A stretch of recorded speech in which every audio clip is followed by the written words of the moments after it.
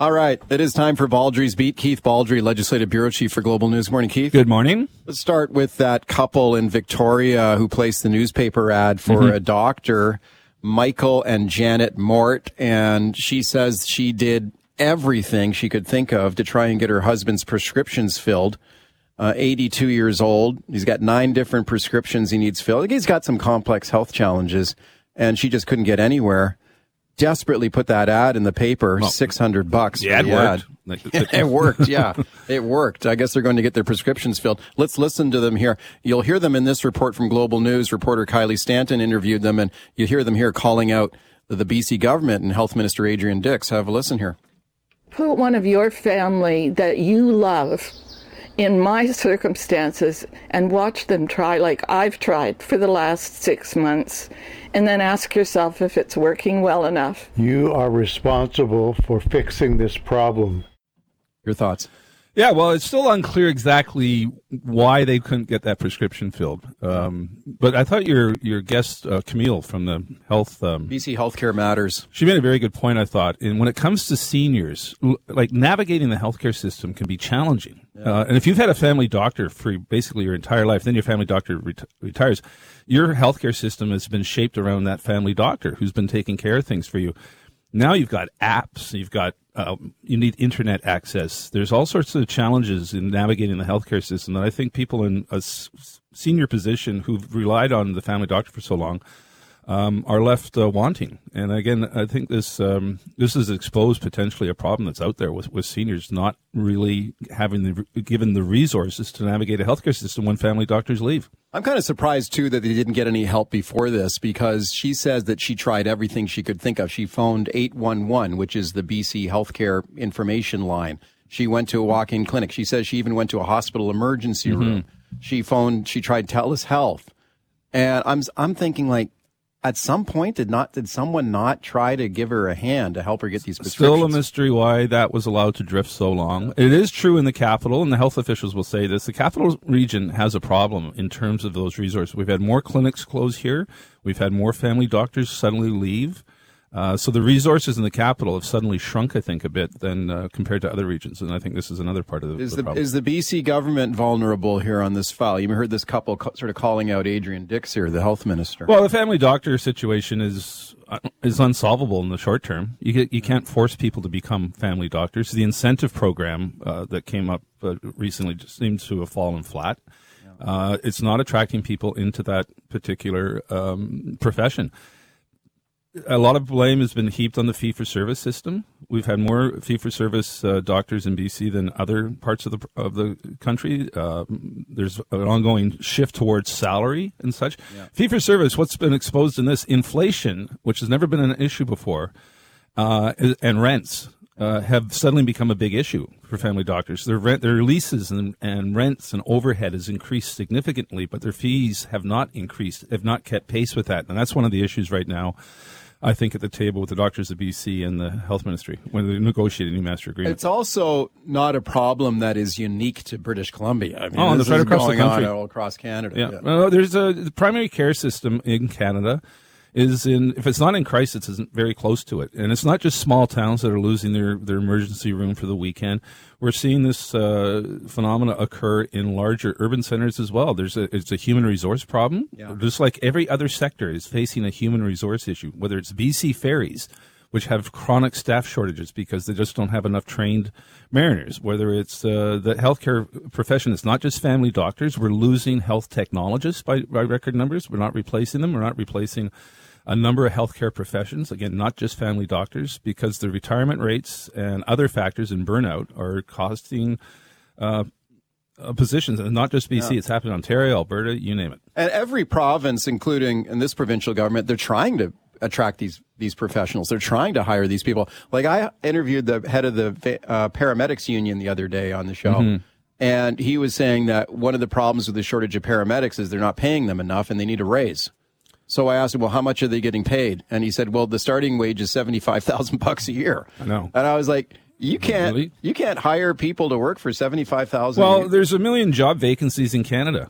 Yeah. You know, the unemployment rate has never been as low as it is now. I mean, what's been in the news the last couple nights? a lack of lifeguards. Yeah. Closing Kit's Pool and Second Beach in the Stanley Park. So we don't have enough lifeguards. Suddenly add that to the shopping list of vacant positions, along with family doctors, technicians, ferry workers and such. We've got restaurants closing, not because they don't have any customers, it's because they don't have any staff. My favorite place for a burger and shake here in Victoria was that Johnny Rockets in the Bay Center. Oh, sure, Johnny Rockets. And they closed 2 outlets in Victoria because they couldn't find any staff. Yeah. Not because of customers. They had a lot of customers, but just no one to serve them. Yeah. So it's a phenomenon that's occurring right through society. It's quite fascinating and troubling as well. The big quit, they call it, or the big retirement. Where do all these people go? Where is everybody? Where are all these workers? Yeah, well, I mean, there's not enough millennials, I guess, and Gen Xers to fill these positions, or at least they're not wanting to. Okay, this is a story we continue to follow here on the show. News on the vaccine front, right? So today, now kids age 6 months to through the age of 4, so up until 5, are now eligible to get to the COVID-19 vaccine. But I did a report on Global last night pointing out that for the population over the age of 12 is very high vaccination rates. Right. I think the teenagers are around 86, 87%. And then you get 92, 94% for people age 18 over. Completely different picture for kids under the age of 12. So 11-year-olds are right now at a 67% vaccination rate. But every year that goes down, the number gets lower until you get to the 5-year-olds, are only at 50%. So there's about 150,000 kids age 5 to 11 who have not been vaccinated yet with a single dose. And that's been available for months, which suggests that there is much more hesitancy amongst parents of young children than of older population, which suggests perhaps we're not going to see a big take-up in the population of the parents of kids aged 6 months to 4 years. They may mirror what we're seeing with 5-year-olds, which is less than half. Presumably that hesitation among parents is among parents who are vaccinated as well. Yeah. So, the parents are vaccinated, but they're worried about vaccinating their kids? Not in some cases. Not entirely clear why that is, but the vast majority of parents are vaccinated. I mean, 94% of the population is vaccinated. Yeah. We have one of the highest vaccination rates in the world. But clearly, parents of young children are viewing vaccines differently for their kids. I got a notice on my phone yesterday from the health ministry saying, okay, get ready for your 4th dose. So I'm triple vaxxed, you're triple vaxxed, and now it's time for shot number 4. Did it say come in right now, or did it say wait till fall? I got mine 2 weeks ago, and it said you can come in now if you want. But the advice is to wait until fall to extend the gap between the 3rd and 4th doses. But right now, I just looked at the last month's stats for vaccinations. About 160,000 or so vaccinations were administered. 76% of those were 4th doses. So that's the lion's share of vaccines right now. 3rd doses were only about 24,000. So we've sort of hit a wall when it comes to getting that booster dose, that first booster dose. We've been stuck at 61% of the population has the 3rd dose, but clearly everyone who got a 3rd dose is likely to get a 4th dose, and that's who's getting the doses right now. Okay, real quickly on the federal conservative leadership contest, there is another leaders debate scheduled for tomorrow. It's happening in Ottawa, but a notable person not attending, Pierre Polievre. A lot of people think he's winning this thing. He's skipping this debate. What's going on there? Why is he skipping it? Skippy. Some people call him Skippy. Yeah. Well, he clearly thinks he's got more to lose than to gain by going in there. It will obviously be a gang up on him because he's a perceived front runner. So he's saying thanks, but no thanks. He didn't like the last format, which I certainly understood some of his criticism with that, playing that sort of wah, wah, wah sound every time. They were playing the sad trombone the sad trombone every time they went over time or something. Right. And I think he thinks the sign-up period is over, so what's the point of even doing this? But he's way ahead. So why take a risk? By all accounts, he's certainly way ahead in fundraising. Yeah. He's a massive amount of fundraising. But again, back to what you and I have talked about before, they're using a point system in this. It's not mass signups that count. It's winning the individual ridings. And every riding has 100 points. And we'll see if Charest has been able to get enough of those points in Ontario and Quebec, whereas Poilievre's been concentrating on the West where there's fewer points available. Okay, speaking of Charest, the Jean Charest campaign has put out an ad sort of going after Poilievre for skipping this debate. Here's a little bit of the ad. Pierre, look, we know debates aren't your strong suit. Formats can be confusing. You say things that get you into trouble. That I will fire the governor of the central bank. And really create headaches for Jenny. Vaccination has done nothing. If we're being honest, you can sometimes come off a little abrasive. Yeah, okay. So they're saying, like, why don't you debate? What's the way you afraid? What's going on? Well, it might be a case of too little too late. Yeah. I mean, that ad, if it come out a few months ago, might have had more impact than it's going to have now. I think it may be a little late in the game to start launching attack ads. All right, it's Baldrey's Beat. Keith Baldrey. Let's go right to your phone calls here. Pamela in North Vancouver. Hi, Pamela. Go ahead. Hey, yeah, I just wanted to call in and say Pierre Polievre is another one-trick pony. He's a middle-aged white guy with only one thing on the mind. I'm going to have to plug my nose and vote for Trudeau again. Thank you for that. It's going to be an interesting matchup between the two of them. Now, if you look at some of the opinion polling on this. If Trudeau sticks around. Oh, you think he won't run again? Oh, I don't know. I mean, it's his poll numbers. We talked yesterday about that Abacus poll last week. It's pretty negative for him. But I think everything's on hold until we see who the Conservative leader is. Come the fall, that will refocus, I think, the debate in this country. If it's Poilievre versus Trudeau, that's a pretty polarized choice there. Yeah. And I think we'll see if some of the vote that's bled away from the Liberals in recent polls comes back to them. If Poilievre is seen as the alternative. Trudeau has seemed kind of, politically bulletproof here over many years. That Teflon, He does. I mean, even, he's gotten a series of jams and scandals and embarrassments, but it doesn't seem to matter. He got through the blackface SNC Lavalin. Again, Yeah. I've never thought scandals are as big a deal to voters as they are to you and me and the media. But nevertheless, he has failed to secure a majority government, though. Well, that's it. And I think it's going to be difficult for Poilievre to get a majority. Yeah. Really, when you take a look at the political landscape of this country, I mean, any kind of a minority outcome favors Trudeau. There's no way the NDP, exactly. There's no way the NDP will prop up a Poilievre-led government. It's just too right-wing for the NDP. And the Bloc, I don't think, has enough numbers. The People's Party is still on the fringe. Yeah. If anything, they drain votes away from the Conservatives. So the prospects are still pretty good for a continued Liberal minority.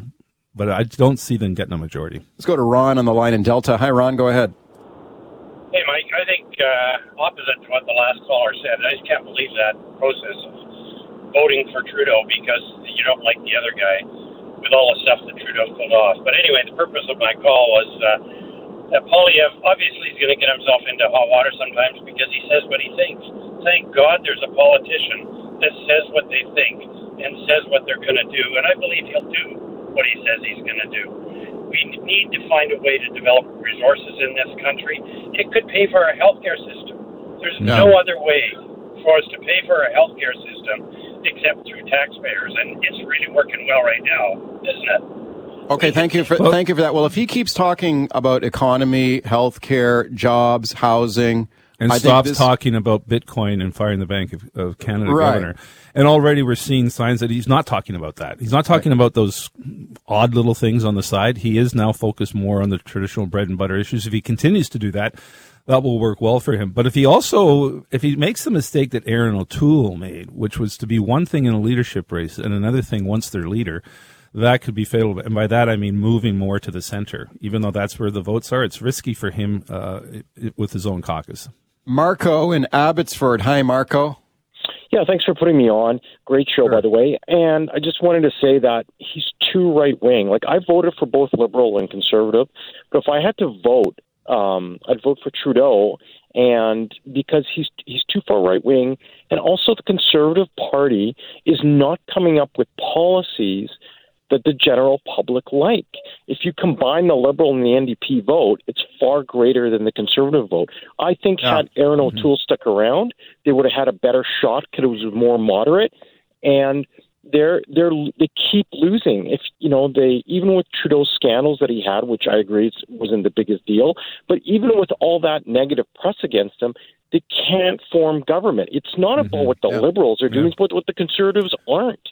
Yeah, thank you. That's very good. That's a very good point. I mean, this is the third leader that fourth leader Trudeau will be facing of the Conservatives, and it's the Conservatives who've had the challenge of being cohesive and credible with the voters, and no one's been able to pull this off. And I'm not sure Poilievre is the guy to do it, but we'll see.